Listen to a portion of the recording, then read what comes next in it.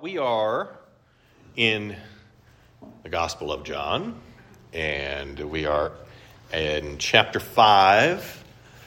And remember, we began last week, we went through the first part of this with the pool of the man at the pool of Siloam, right? And Jesus finds this man there, and he asks him, "Do you want to be healed?" And the sick man says, "Sir, I have no one to put me in the pool when the water is stirred up. And while I am going, another steps down before me." Jesus said to him, "Get up, take your bed, and walk." And at once the man was healed, and he took his bed and walked. So we again get an example of the power of the Word of God, right? Jesus is demonstrating he is the Word made flesh. By his authority, this man who was sick is now well. He was infirm. He is now fully healed. Okay, verse 5 is where we're going to pick it up. Or not verse 5. The second half of verse 9. Sorry. Now, that day was the Sabbath.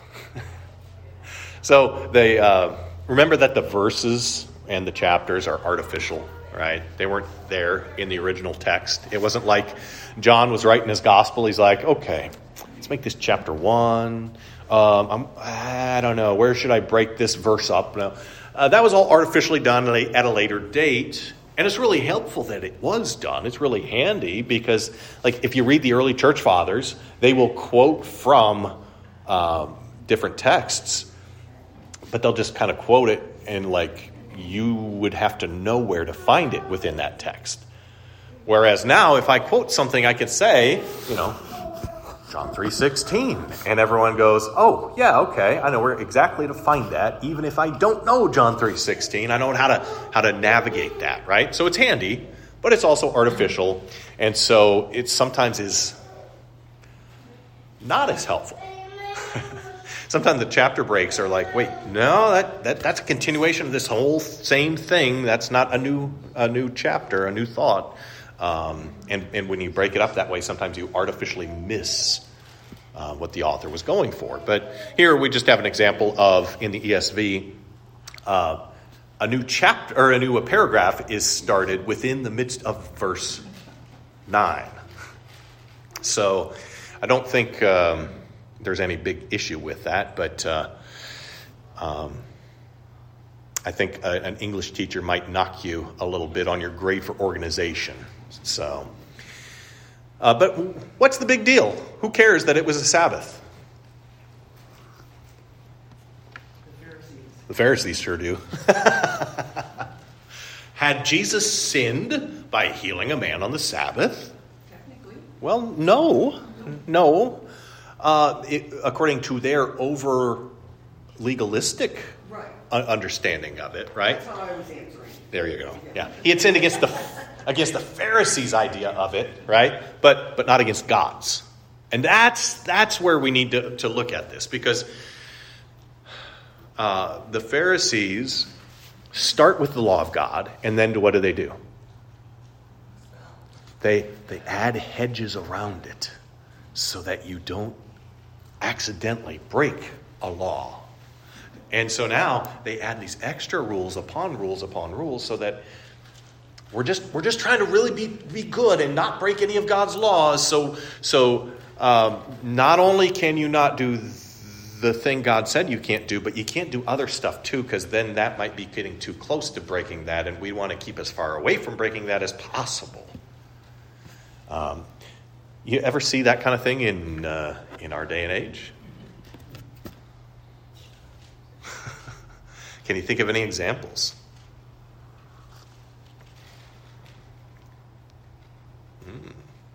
Going out to eat on a Sunday. Okay.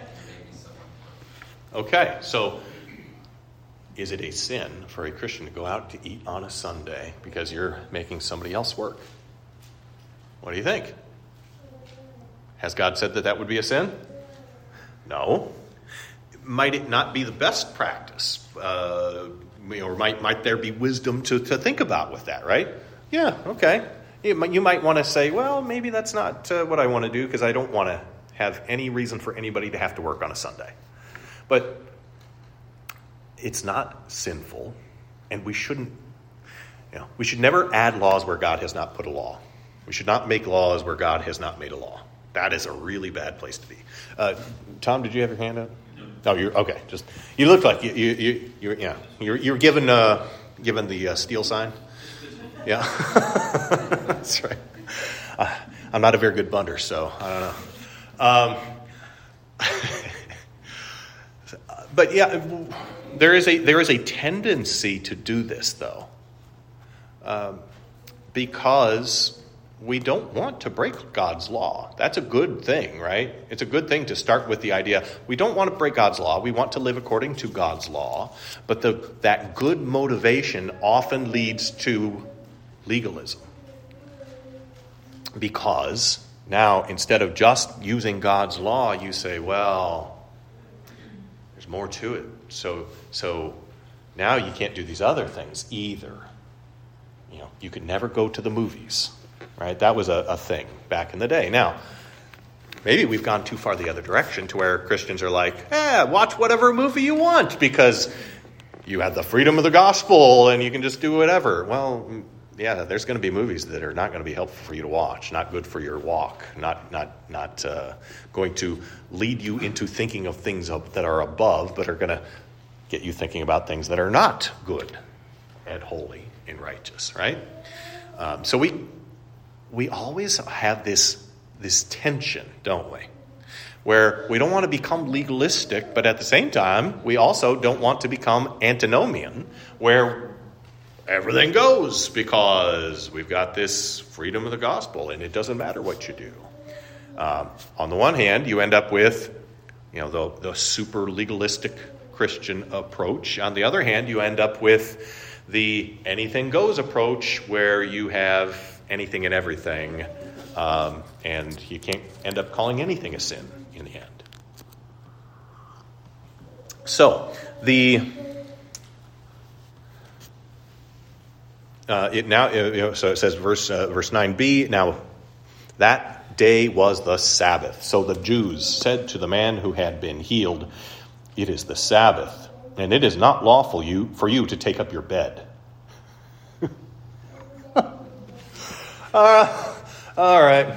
Jesus said, "Get up, take your bed, and walk." God told him to. It's okay.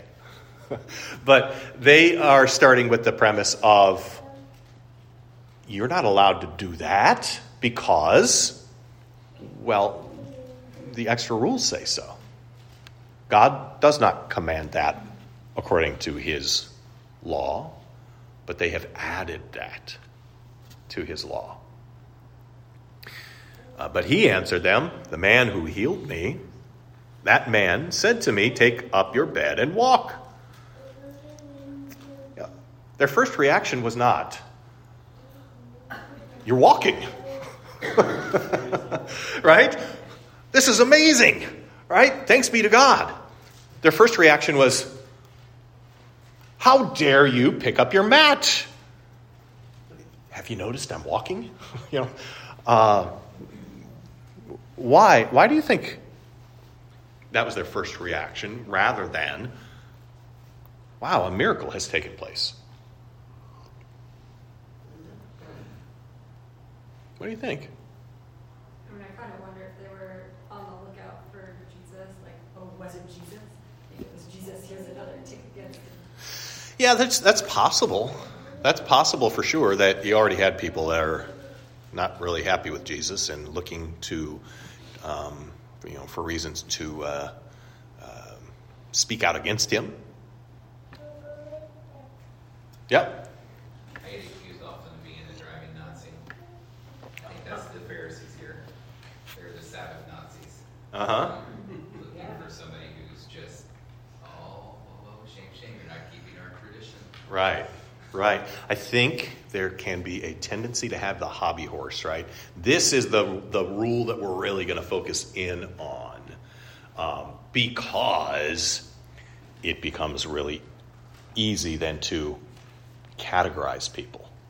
So If you are a really strict keeper of the Sabbath, well, then you're with us. And you're going to keep all of the other laws that we have in addition to what God has said. And if you're not doing that, well, then you're one of those, unwashed, low-down type people that they're not really serious about the faith. Yeah. So, how about this scenario that they were so busy policing other people because maybe if they, found everybody else's fault, they'd be less likely to be looking at themselves. Yeah, I think there's something to that. Yeah, when we become consumed by the law, we apply it most harshly to others. But we want to find fault with others in part so that we can make ourselves look better. Yeah, and so I think there's something to that. I just think it's also maybe an issue of pride. I mean, it's just, Pride and sin at the same. Those two never come together. Yes, definitely pride, right? Because we do this, and therefore we're doing right. And if you're not doing this, then you're doing something that's less than us, and that's not right. Jake? Yeah, it's like a defensive move, trying to maintain their stand. Yeah, I think there is something to that too. That there's a power in controlling other people. Jesus was threatening. Yeah, for sure. Jesus was threatening that control. Yeah. If people can take up their beds and walk on a Sabbath, well, where does it end? That's right. What's next? They're going to eat food together? I don't know. Whatever. Okay. Verse 13. Now the man who had been healed did not know who it was, for Jesus had withdrawn, as there was a crowd in the place. So Jesus heals him, steps back, and just lets things happen.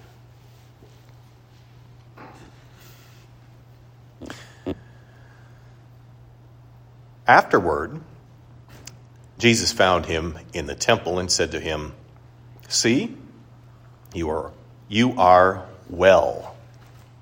Sin no more, that nothing worse may happen to you."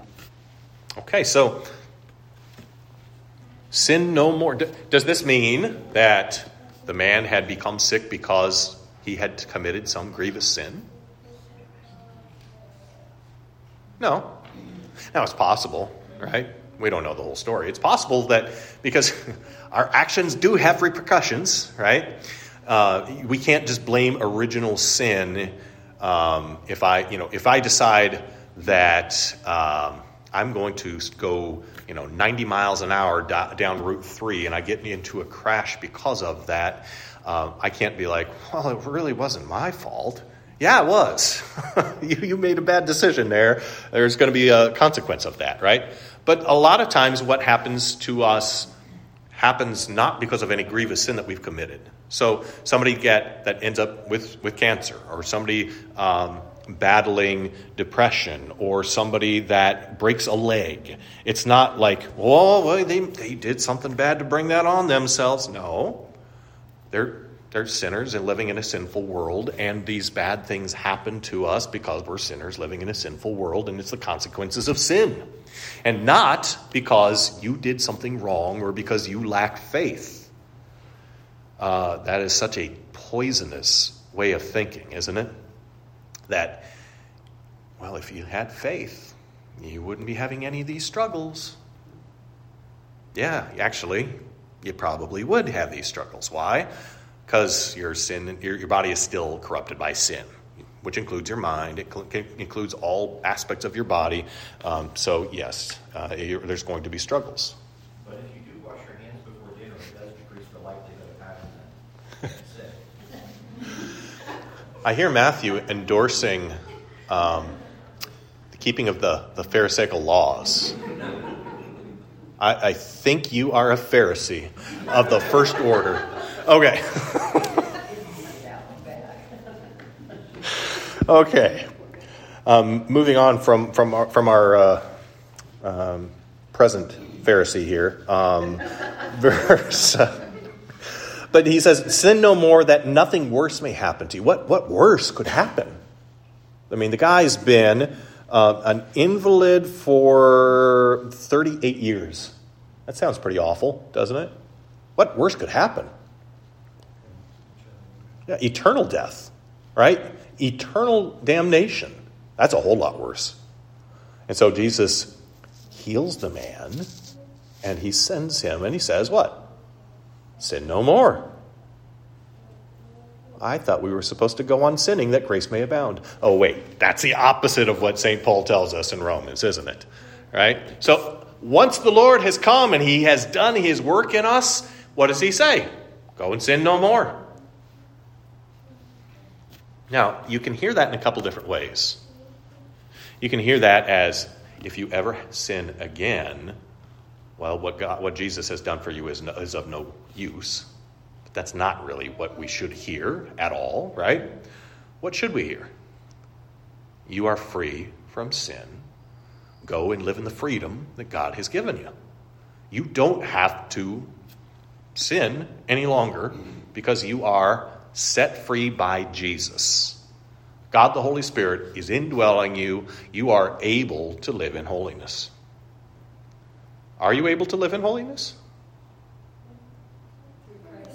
Through Christ. That's right. Yeah. And by the power of the Holy Spirit. Do we always? No. The good that I would, I do not. The evil that I would not, that I keep on doing. St. Paul says that. We say that, right? So we are able to live in holiness, but we don't always, because there is that sinner-saint dynamic. We're still struggling, and we will until the resurrection. But at the same time, I think it's important not to say, well, we just can't help it, so we're going to sin, so just go ahead. We shouldn't take it lightly. And I think sometimes the Lutheran teaching on this gets misconstrued and sometimes mistaught as you don't even have to worry about sin in your life. Like it shouldn't be a big deal to you. No, it should be a big deal to you. You want to put it to death every day. You want to confess it to Christ, and you want his forgiveness, and you want him then to help you to live in holiness. We will never be free from sin until Christ comes, but we always want to be striving for holiness, don't we? Okay, so Jesus tells him, sin no more that nothing worse may happen to you. The man went away and told the Jews that it was Jesus who had healed him. And this was why the Jews were persecuting Jesus, because he was doing these things on the Sabbath. But Jesus answered them, my Father is working until now, and I am working. So, a couple things here. First, what happens when Jesus helps people? Well, they get better, yes. And then they go tell people, right? Here's their evangelism program again, right? It's not complicated at all. We already heard it earlier, right? Come and see, right? Can anything good come from Nazareth? Come and see, right? The woman at the well, she goes into town. Hey, I think this might be the Messiah. Come check him out. Right? Here, this man has been healed. He goes, hey, you were wondering who helped me? I now know. I can tell you. Now, I don't think in his mind he was thinking, oh, they're going to feel really mad at Jesus.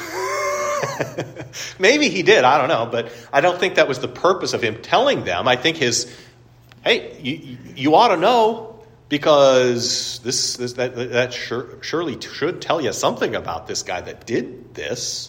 Right? So does Jesus help you? Every Sunday, what do you receive? Forgiveness of sins, right? You come, you confess your sins, you hear those words, your sins are forgiven. Hey, maybe you should tell somebody. hey, have you heard what Jesus did for me? Have you heard that resurrection life is mine? Right? Okay. And then they come and they confront Jesus. And what does he say? My Father is working until now, and I am working. What is that all about?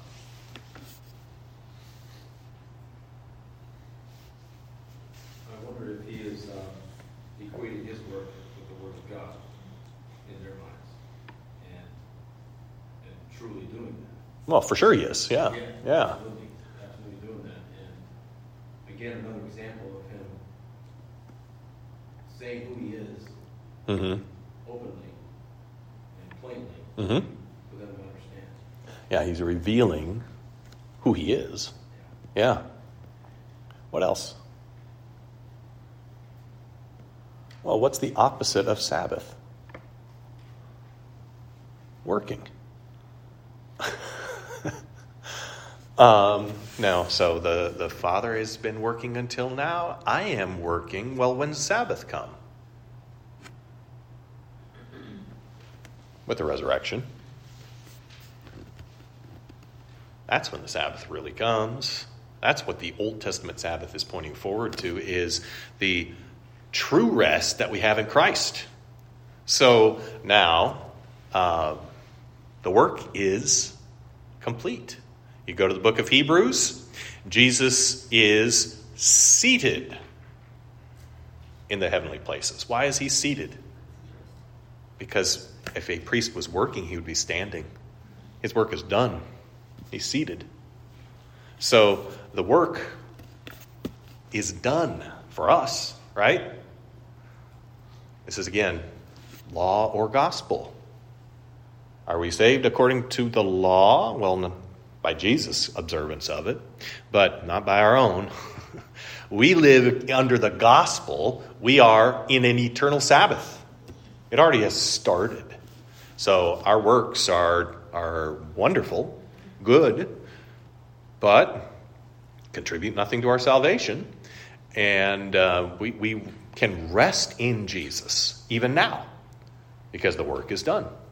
Right? I am working. So what does Jesus say from the cross? It is finished. His work's done at that point. And the resurrection, and now we are in that Sabbath. All right. Yep. How do you mesh this with the Eighth Commandment? With the Eighth Commandment. Well, eighth verse. Yeah. I was going to say, I was very confused there. It was like, I got to figure out how to... Right. Sabbath. Okay, so, right, remember the Sabbath day. Oh, I got to go grab my Book of Concord real quick. Hold on. I got this. I had that ready to go. Oh, all right, hold on. Intermission music.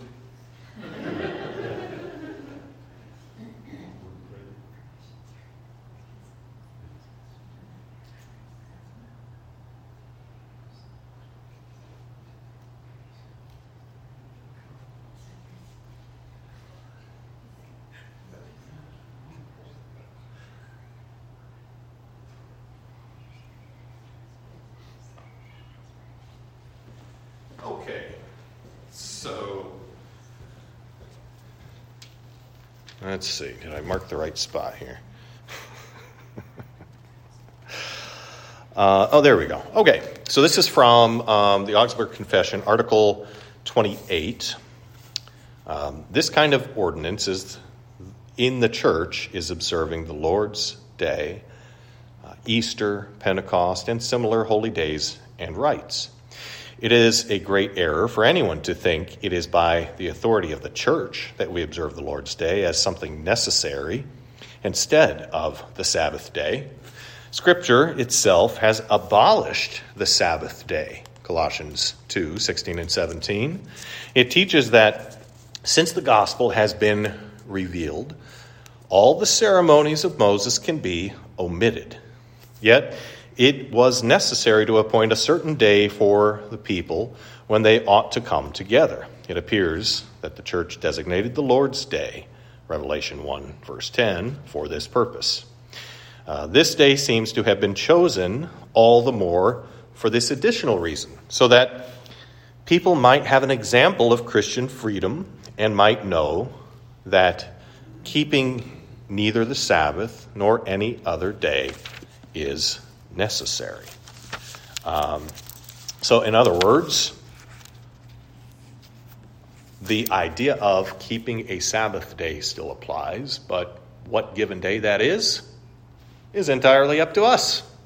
There is no standard day that we must observe as the Sabbath day, because we are free in Christ.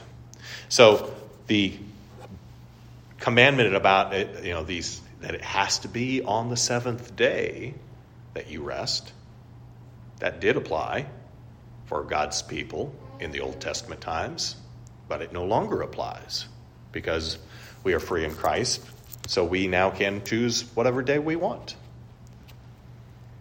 Yep. I think it's too that Jesus did take time off and did this. Like he Yes. God, so it's not like he's not observing that. Right. And observing the Sabbath. Well, what does it mean to observe the Sabbath, too?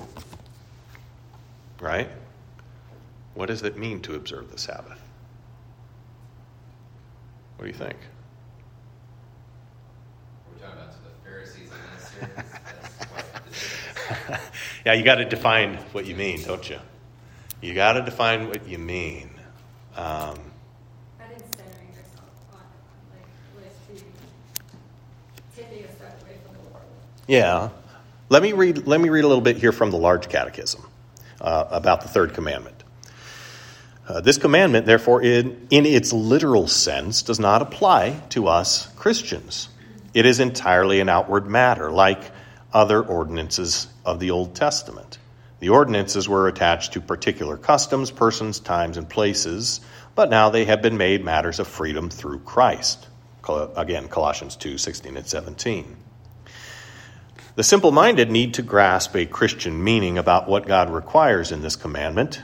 Note that we don't keep holy days for the sake of intelligent and learned Christians. They have no need of holy days. We keep them, first of all, for bodily causes and necessities which nature teaches and requires. We keep them for the common people, manservants, maidservants, who have been attending to their work and trade the whole week. In this way, they may withdraw in order to rest for a day and be refreshed.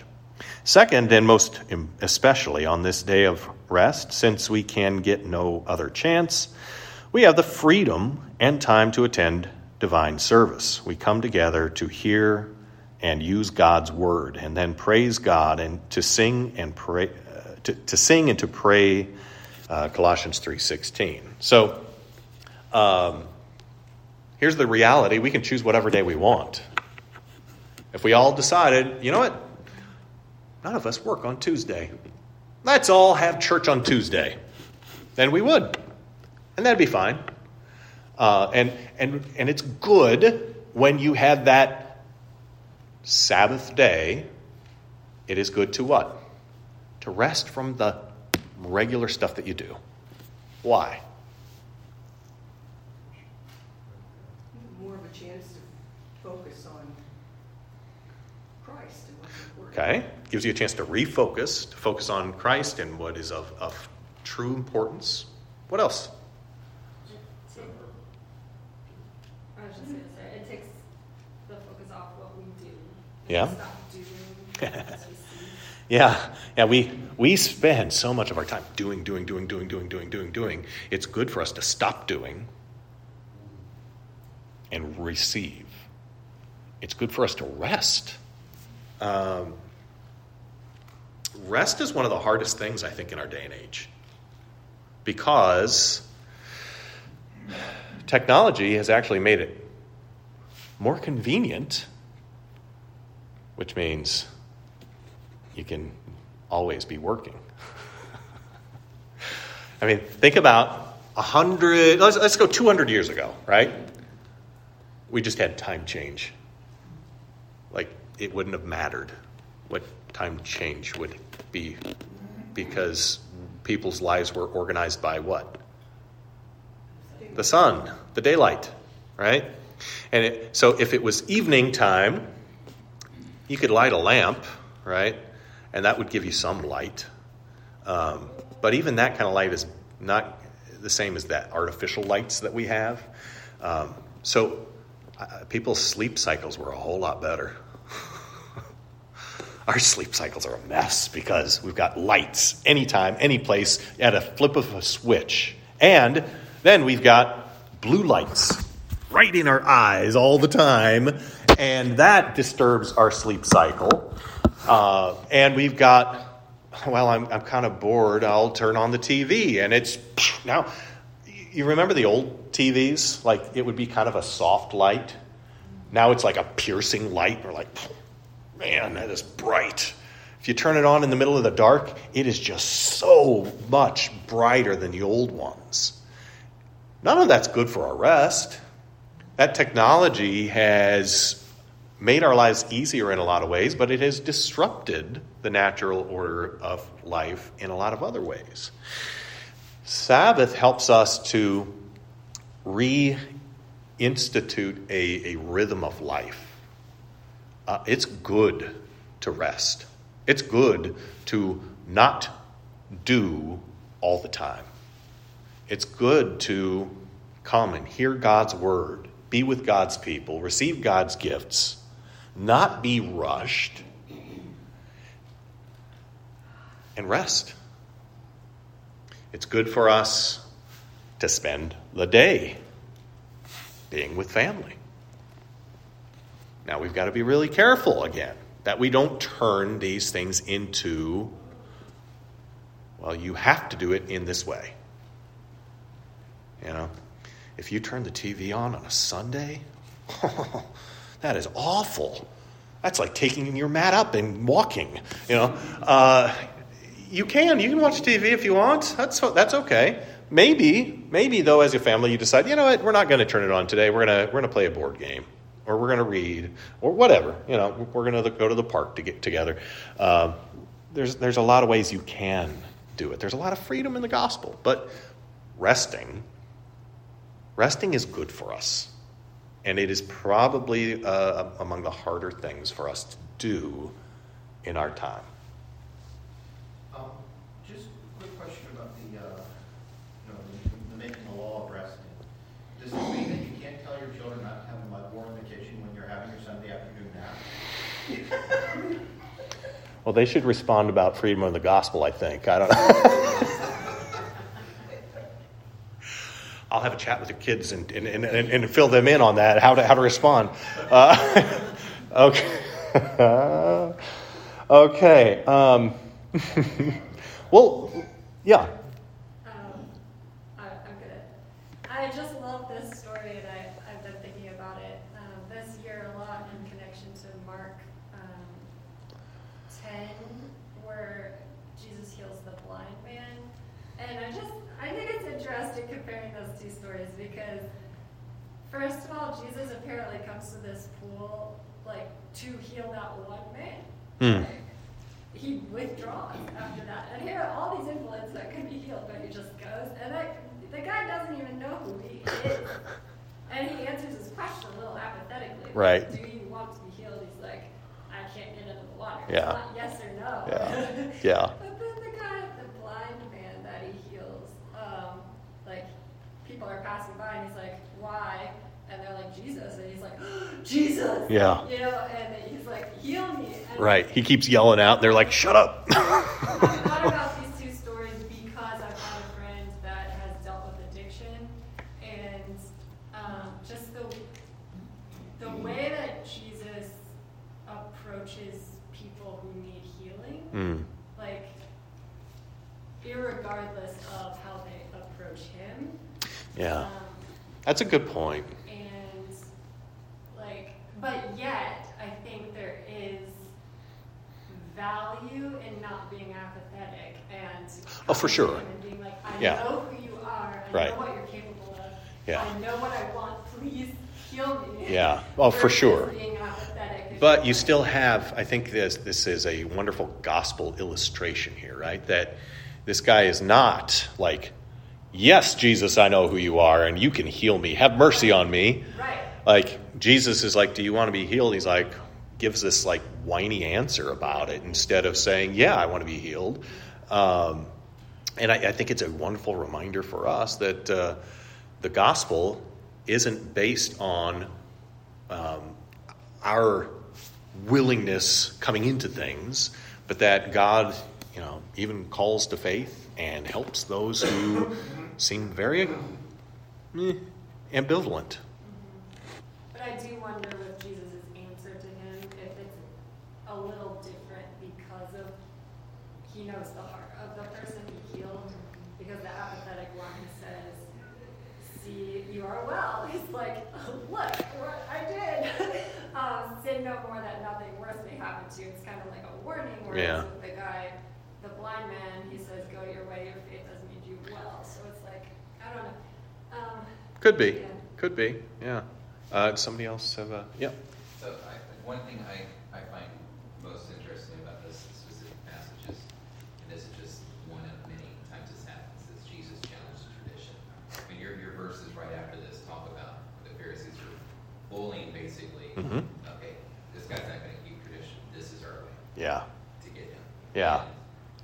And that my and I haven't really researched this out to confirm this, but my thoughts is that his response of my father is working until now, and I'm working as well, is a direct opposition to that tradition that they so insist on keeping on Sabbath. Yeah. So I love how Jesus challenges that, and that's not the first time we see this as a building up. Yeah, tradition is not bad, but tradition, when it becomes law, becomes bad. So tradition can be good, can be helpful, but... I'm talking about tradition here. Yeah. So I understand. But I'm talking just in general, right? So if we say, well, no, the way that we do, whatever it is here at Hope, it's sinful to do it any other way. When God has not said that, then our tradition has become sinful rather than helpful. At the same time, there are a whole lot of traditions that are really, really helpful if we view them in the right way.